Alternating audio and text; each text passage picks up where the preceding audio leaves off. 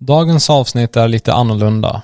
Vi har nämligen fått vår första samarbetspartner till podden. Det är We Do Promotion, eller VDP, som ägs och drivs av Sofie Källström. Vissa av er känner till henne. Hon har bland annat varit med i ett tidigare avsnitt som jag rekommenderar dig att lyssna på om du missat det. Det är ett väldigt spännande avsnitt. I 8 avsnitt framöver så kommer Sofie eller någon av hennes kollegor under parollen VDP Innovation prata om olika branschtrender. Det blir alltså som en liten mikropodd i podden, eller för att använda Sofies ord, som ett litet TED-talk. Dessa TED-talks kommer ligga i mitten av avsnittet och hålla på några minuter. Jag vet ämnena och jag kan lova att det kommer bli intressant, lärorikt och relevant. Helt enkelt ett roligt och givande sätt att samarbeta på. Så bli inte förvånad om du i mitten av avsnittet hör en jingle följt av Sofies röst. Det är bara kunskap och feel good vibes som är på väg åt ditt håll.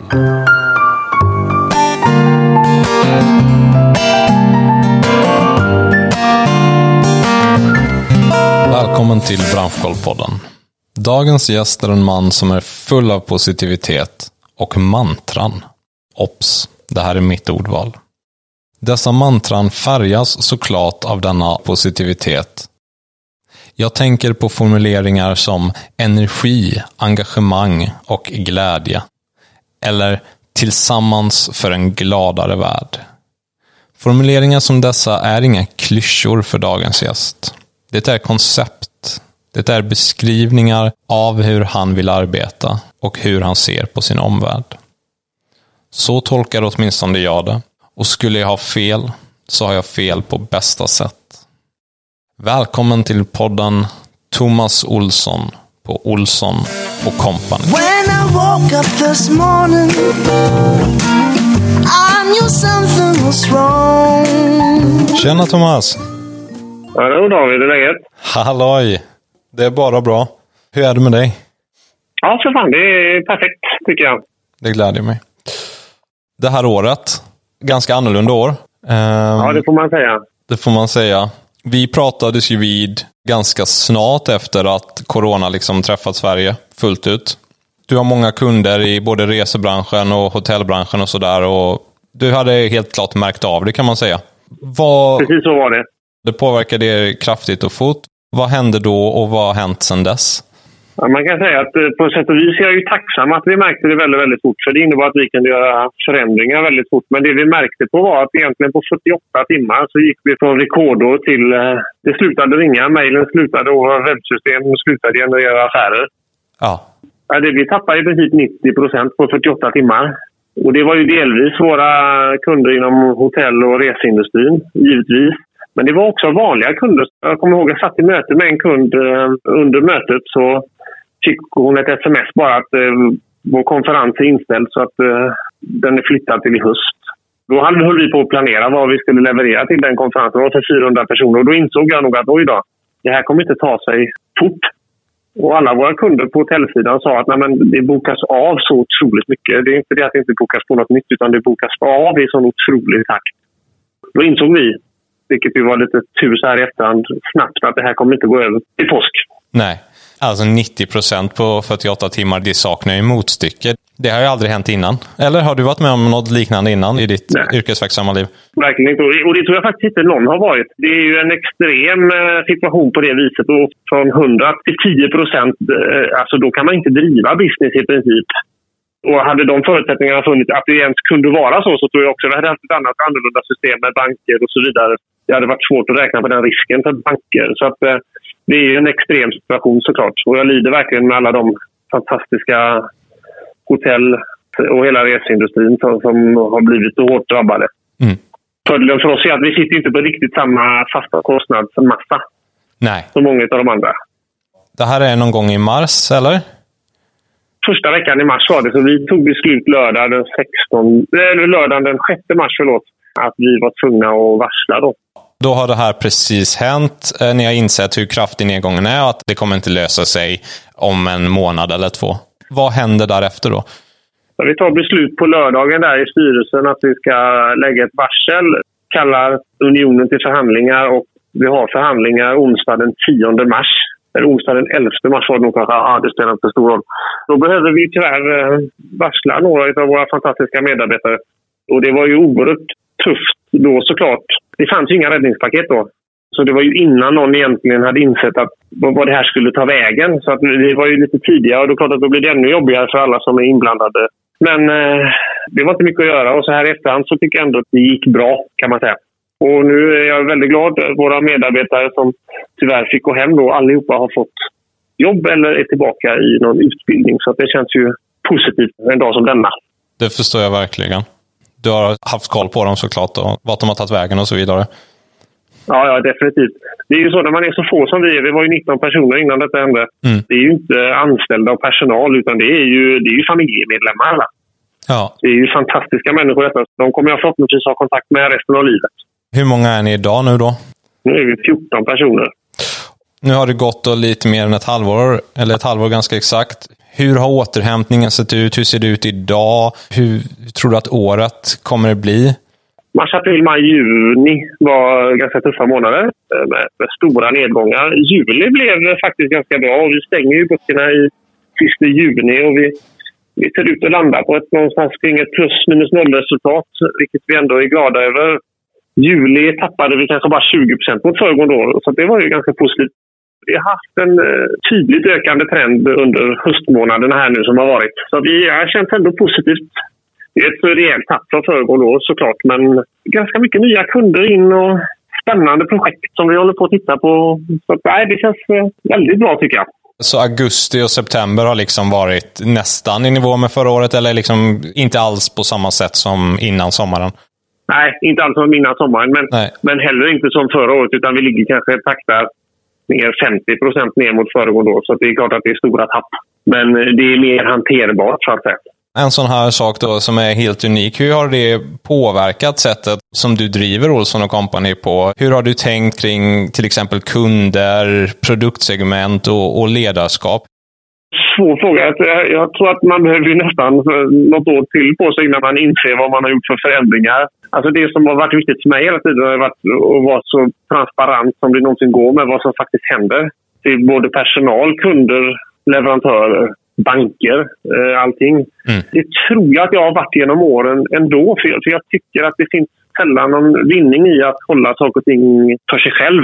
Det som har varit jobbigt tycker jag är ju att vi inte vet hur långt detta pågår. Och nu inser man ju att det kan ju ingen veta så att säga.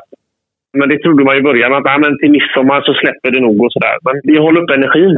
Det har varit lite, tycker jag, utmanande stundtals. Men varit mycket bättre efter sommaren också.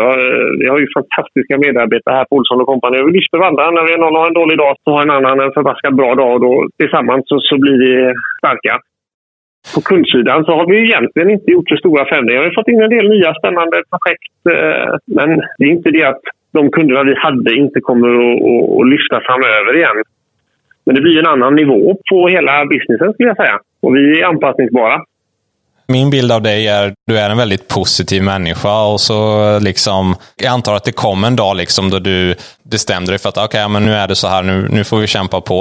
Den här ovissheten som har varit, om jag förstod det rätt, en av de jobbigaste faktorerna för att man har inget slutdatum på det och det hade varit enklare kanske att om man visste exakt vad man jobbade emot och så kunde man bara säga okej, nu är det här vi ska göra, nu gör vi det. Exakt. Jag älskar ju att lösa saker. Va? Alltså, men hur ska vi lösa detta? Men vi gör så här. Och så tar man ett beslut. Men här är det ju väldigt svårt att lösa saker för det är ju ingen som vet. Det finns ju inte en enda expert som vet vad som kommer att hända framöver. Så det gör ju att man famlar lite i mörkret stundtals. Men grundpositiviteten måste ju ändå finnas där. Alltså vi hade ett sunt företag innan detta hände. Vi överlever och kommer att överleva framöver.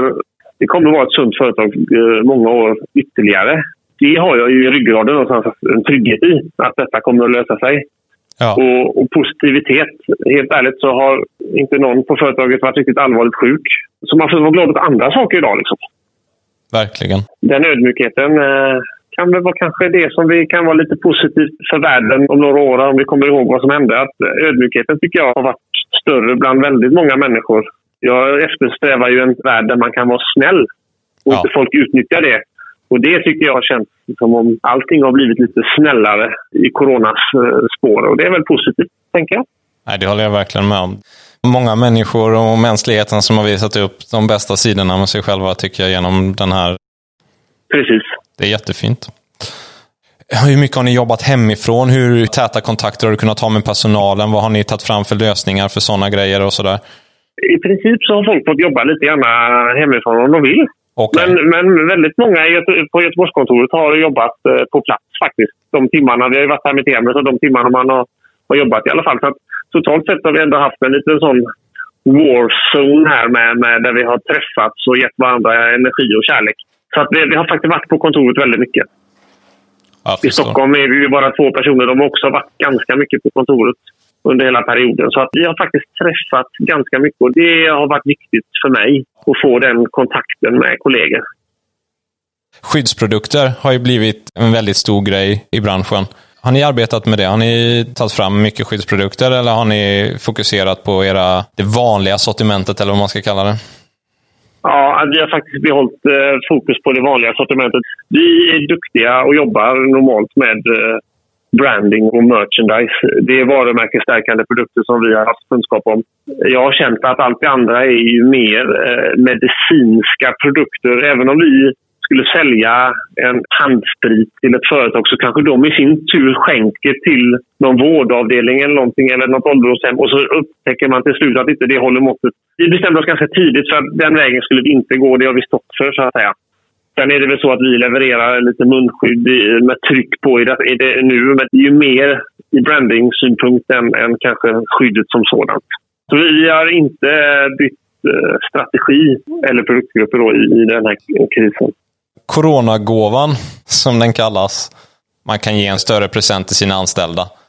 Precis. Du vet vad jag pratar om.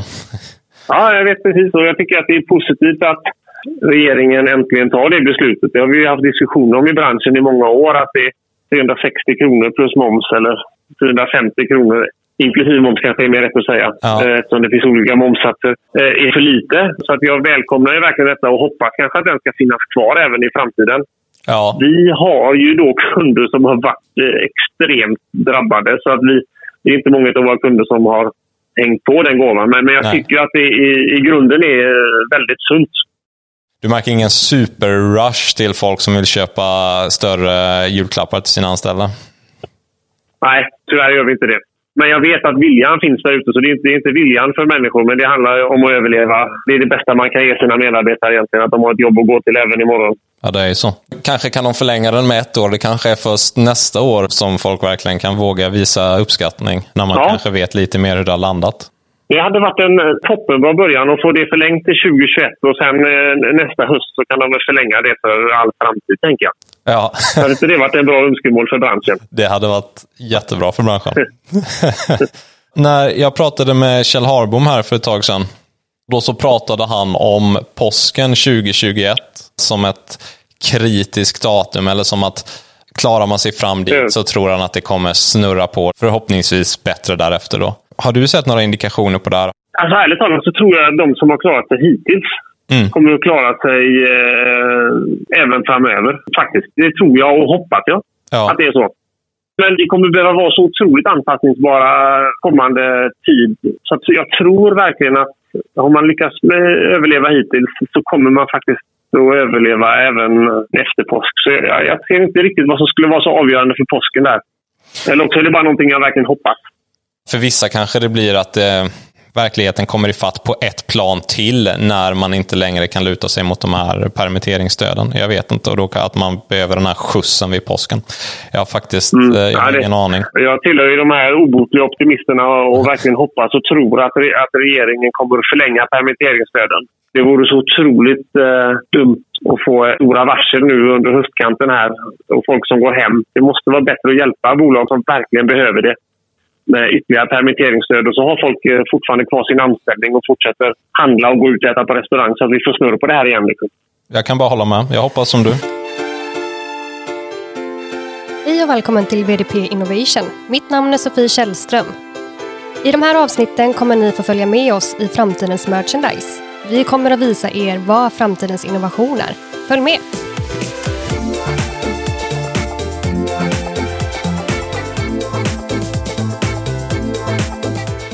Det här avsnittet handlar om gamification. Vad är egentligen gamification? Vissa tror att det är någonting nytt, och det stämmer till en viss del. Vi gör absolut något nytt och modernt, men det är snarare ett tillvägagångssätt än en teori. Vi har uppdaterat och tagit in den moderna tiden. Så fort du gör något kul, får ett pris eller till exempel beröm, släpps en liten del dopamin ut i kroppen. Dopaminet är en signalsubstans som bland annat reglerar motivation, uppmärksamhet och glädje. Och visst är det väl så vi alla vill känna. Så självklart söker vi efter fler saker som släpper ut detta dopaminet i kroppen. Och vi har en lösning. Tro nu inte att dopamin och gamification är något som kommer likes på Instagram eller Facebook. Även om ordet gamification kan låta trendigt och innovativt är metoden gammal. Gamification handlar om att använda samma sorts spelmekanik som speldesigners i spel gör, fast i en annan miljö. Gamification är alltså inte att skapa spel utan en teknik som används för att motivera, engagera och förstärka positiva beteende eller förändra beteende.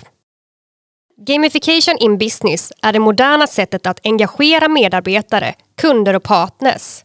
Att använda gamification för att trigga deltagande till önskat beteende och därigenom utveckla verksamheter, öka lönsamheten och attraktionskraften i företaget.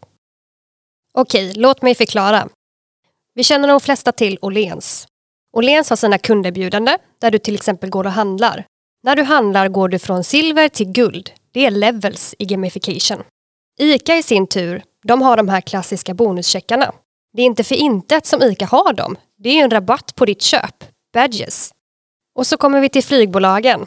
De flesta känner nog till att du samlar poäng. Det är points i gamification. Både gymmen och fiken har sina stämpelkort. Var 10:e stämpel väntar kanske en gratis session med en PT eller varför inte en god cappuccino. Du har säkert varit på Gröna Lund med kidsen eller något annat tivoli och betalat en slant för att få chansen till att vinna ett gosedjur. Men det är ju trots allt så att i stort sett alla vinner. Vinsten är egentligen garanterad för att du ska få ett gosedjur. Men vad är roligast? Det som släpper ut dopamin och får dig att komma tillbaka. En transaktion av varor eller spännande spel med nerver och som du dessutom lämnar som en vinnare. Så nej, gamification är inget nytt. Det är ingen blinkande digital box att vara rädd för. Det är roliga, spännande upplevelser, dopamin och en gratis cappuccino i slutet på månaden. Nu har du fått en förklaring på vad gamification är. I nästa avsnitt kommer jag berätta om hur vi på VDP har applicerat detta i våra nya tjänster.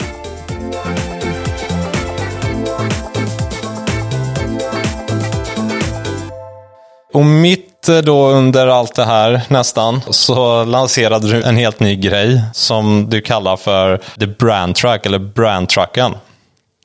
Precis, exakt. Och du lanserade det här på ett ganska unikt och häftigt sätt också. Kan du inte berätta lite om vad det är du har gjort och vad Brand Trucken är för något? Jo, det ska jag göra. Ja, det kan ju verka lite sinnesförvirrande. Men det är så att The Brand Truck har funnits i vårt huvud i 2 års tid ungefär kan man säga. Från början är det en tanke om ett rullande kontor, en rullande eventplats. Att kunna finnas så nära kunden det bara går.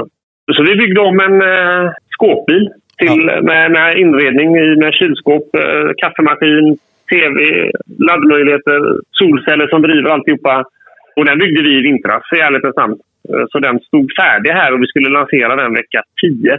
Men det berättade jag om för en liten stund sedan att vecka 10 hängde vi oss åt någonting helt annat än att lansera The Brand Truck. Så att vi fick skjuta på den lite. Tanken var ju att skapa en DJ. Ja. Och bygga en hype kring det. Yes. Det kom ju av sig lite grann i och med att vi inte fick samla mer än 50 personer. Men tanken var ju att göra nedslag egentligen med den här DJ-figuren som det skulle visa sig vara. På olika ställen runt om i Sverige. Och så skulle The Brand Truck vara turnébussen i princip. Och det var hela tanken med lanseringen. Men sen fick vi inte samla mer än 50 personer och då föll det tyvärr lite grann. Men vi tyckte att The Brand Truck är tillräckligt bra och vi kommer ha nytta av den ändå så vi var ju tvungna att lansera den. Så att nu rullar The Brand Truck varje vecka och vi är ute hos kunder och gör lite besök och framöver kanske det blir korvgrillning utanför någon kund och så vidare. Så att det finns många användningsområden kommande år för The Brand Truck. Man tar med kanske någon produkt eller två och sätter på kaffet och sen åker man till en kund och så kan man sitta och ha ett möte i det här rullande kontoret / showroomet. Är det någorlunda rätt uppfattat? Det är helt rätt. När idén kom fram så var det så att då var det rätt så svårt ofta att få kunderna att komma ut till kund och så hade de rätt fullt i sina mötesrum. Ja. Och då tänkte vi så här, men vänta lite, då tar vi med oss mötesrummet till kunden istället. Och så kommer de dessutom utanför sina egna väggar. Liksom. Men vi kan ju stå 20 meter utanför på en parkering så att de behöver inte gå några längre sträckor. Så det var egentligen grundtanken med The Brand Track. Ja. Nu finns ju platsen på väldigt många kontor. Sällan det är kö till mötesrummen nu för tiden. Men som sagt, The Brand Track kommer att göra nytta ändå. Snart är det kö igen. Ja, det får vi hoppas. Ja. Verkligen. Okej, ja, men vad kul. Och vilket häftigt projekt. Ja, men det är framförallt betoning på kul tycker jag. Och Olsson och Company finns för att ha roligt. Det är hela grundtanken med Olsson och Company. Vi ska göra roliga saker. Vi ska göra saker och ting som ingen riktigt förväntar sig. Och mig veterligen så finns det inget rullande kontor. Det finns ju rullande butiker och sådär. Men det finns ingen som har ett rullande kontor. Och då är det kul att göra sådana saker. Jag förstår, ja. Någon dag får jag säkert sätta min fot i det kontoret. Ja, definitivt. Jag tänkte att vi skulle ha den här intervjun i The Brand Track, men nu var det inte riktigt läge att åka upp till Stockholm så att det är ju ökad smittspridning så vi får försöka hålla oss lite grann ordentliga här ett tag. Nästa podd vi spelar in så sitter vi i The Brand Track. Det tycker jag vi bestämmer, David. Det är bra. Digitala mässor och digitala allt har dykt upp här nu ju, som en del av det här. Var du på branschens första digitala mässa nu i augusti? Nej, jag vågar ju knappt säga det, men jag gjorde faktiskt inte det. De facto så var det så att när man är permitterad så har man bara ett visst antal timmar man kan få lov att jobba. Och det behövde jag ägna åt kunder och min fantastiska personal. Så att dels så var det faktiskt en tidsprojekt. Men sen så tycker jag nog innerst inne att vi är en bransch som lever av att människor möts. Grundinställningen är att vi ska leva som vi lär. Och då handlar det om att ha mässor. Nu inser jag också att vi kunde inte ha någon mässa i augusti och vi kan nog inte ha någon mässa i januari. Men då kanske vi bara ska pausa det och så vänta tills vi kan träffas igen. Så ska jag jättegärna åka på mässan. Bara här igår eller i förrgår så blev det klart att även då januarimässan kommer vara digital. Ja, jag hörde det. Ska du besöka den? Man har varit i så otroligt mycket digitala möten och sett på så mycket förinspelat material. Jag är ärligt namn inte jättesugen. Det kanske låter tråkigt. Men att titta på film på olika produkter. Ja, nej, det får bli någon som har något jäkligt spännande upplägg. Då ska jag titta. Så är det. Ja. Alltså man kan verkligen prata om den digitala överbelastningen. Mässa, fine, men möten, allting. Man hör från många håll och kanter att liksom... man behöver träffa människor. Man är trött på det digitala. Så att jag tror att det här då som corona som då har accelererat digitala möten, utvecklingar, nya digitala tjänster och så vidare. Den har nog också fått människor att inse att det finns en gräns för hur mycket man orkar ta in digitalt. Människor kanske inte var så nära den gränsen innan. Många kanske använder datorn på jobbet och sen så kanske de tycker det är skönt att stänga av när de kommer hem till exempel. Och nu så blir det istället att det blir en större och intensivare användning. Och då har man ganska snabbt nått den här punkten då man är trött på det. Precis. Ja, men alltså det är ett fantastiskt hjälpmedel och att vi har kunnat ha digitala möten på det sättet på alla de här plattformarna har ju varit fantastiskt. Men jag tror ju att magi skapas när människor möts. Det är då man interagerar på riktigt och liksom fullföljer diskussioner på ett helt annat sätt än vad jag i alla fall tycker att vi lyckas med i de digitala mötena. Mm. Jag tror ju att det är när vi ses som det händer saker på riktigt. Så jag är inte säker på den här att alla ska jobba så mycket hemifrån framöver. Jag hoppas inte det. För jag tror att det händer rätt mycket vid kaffemaskinen eller på väg till lunchen eller något liknande. Liksom. Jag tror att det händer ganska mycket i oss människor då. Alla de här till synes små sakerna som man inte riktigt kan mäta men som när de väl inte är där längre så märker man att något har ändrats. Ja, exakt. Och sen tycker jag det är gott när vi ses på riktigt också. Alltså då kan man ju titta in i ögonen på en kollega och säga att hur mår du egentligen? Det är svårt tycker jag i det digitala. Vad tror du skulle krävas för att du till exempel skulle vilja besöka en digital mässa? Det måste ju till något alldeles speciellt skulle jag säga. Alltså, ge mig ett sjukt bra upplägg med mervärdet för våra gemensamma kunder. Vi har så pass bra koll på överlag vad som finns. Då lite nyheter får vi ju mejl om i nyhetsbrev. Jag kan inte svara på den frågan rakt upp och ner. Nej. Faktiskt. Om tekniken hade varit annorlunda, om man kunde skapa det mycket mer interaktivt på något sätt, tror du det hade gjort någon skillnad? Det tror jag definitivt att det hade gjort. Det känns nästan som det krävs som att man skulle behöva sätta på sig några magiska glasögon och så helt plötsligt så känns det som att du står där på mässgolvet fast du egentligen sitter i kontoret liksom. Precis, någon form av VR, AR-lösning. Då kanske det blir mer äkta. Och missförstå mig rätt, jag tycker det är superbra att alla försöker och är med, att våra grossister och leverantörer är med på detta. Och verkligen försöker, det tycker jag. Det är hur man är själv som människa. Och jag vill ju liksom... Det är lite speciell känsla att gå omkring på ett mässgolv. För där hittar du någonting och kommer i dialog med någon om någonting som för saker och ting vidare. Och det är ju det här vidare rörelsen som vi behöver. Man bygger inte ett rullande kontor om man inte gillar fysiska möten. Nej, det är korrekt. Det hade varit slöseri med pengar. Har du någon lärdom det här året? Är det något du tar med dig redan nu? Du säger att man kanske behöver ett år till för att det ska riktigt landa. Men finns det någon insikt eller någonting som du verkligen har så här, men shit, så här är det ju faktiskt? Jag tycker att generellt sett har vi blivit mer ödmjuka. Vi var inne på det tidigare i världen. Det finns en vilja att hjälpas åt som jag tycker varit otroligt positiv. Min egen syn på risk har ju förändrats såklart. Och det kanske också är positivt in the long run. På vilket sätt har den förändrats?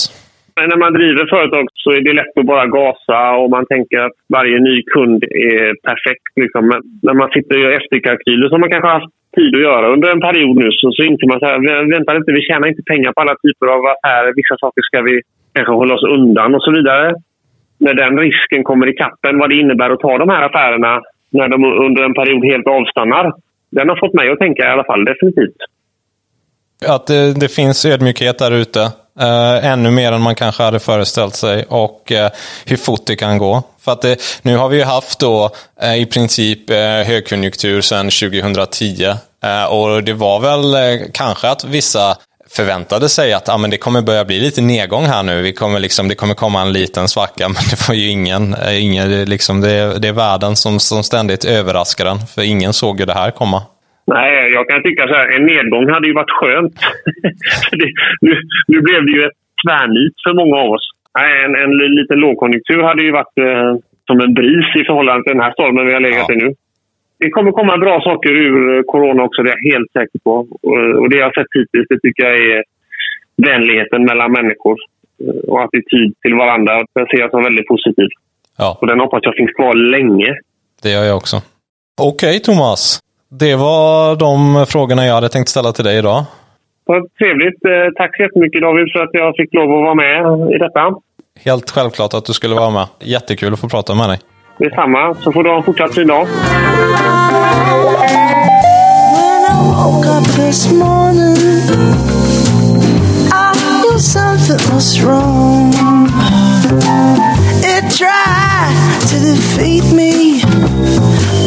I knew I was strong. I knew I was strong.